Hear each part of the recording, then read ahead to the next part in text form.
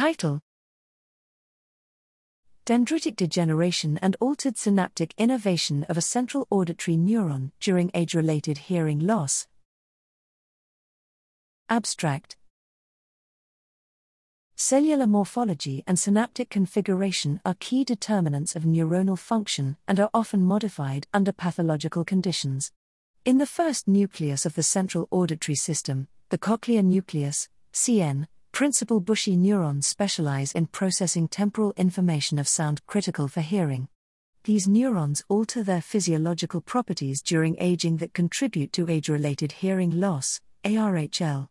The structural basis of such changes remains unclear, especially age-related modifications in their dendritic morphology and the innervating auditory nerve, synapses.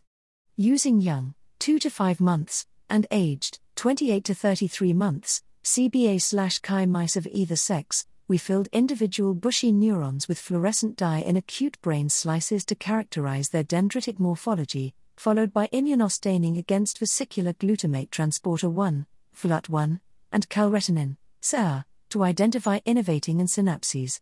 We found that the dendritic morphology of aged bushy neurons had significantly reduced complexity, suggesting age-dependent dendritic degeneration, especially in neurons with predominantly non-SER expressing synapses on the soma.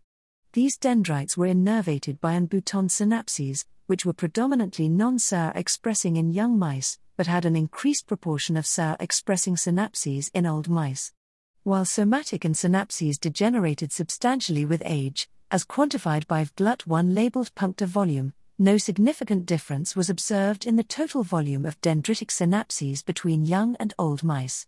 Consequently, synaptic density on dendrites was significantly higher in old mice. The findings suggest that dendritic degeneration and altered synaptic innervation in bushy neurons during aging may underlie their changed physiological activity and contribute to the development of ARHL.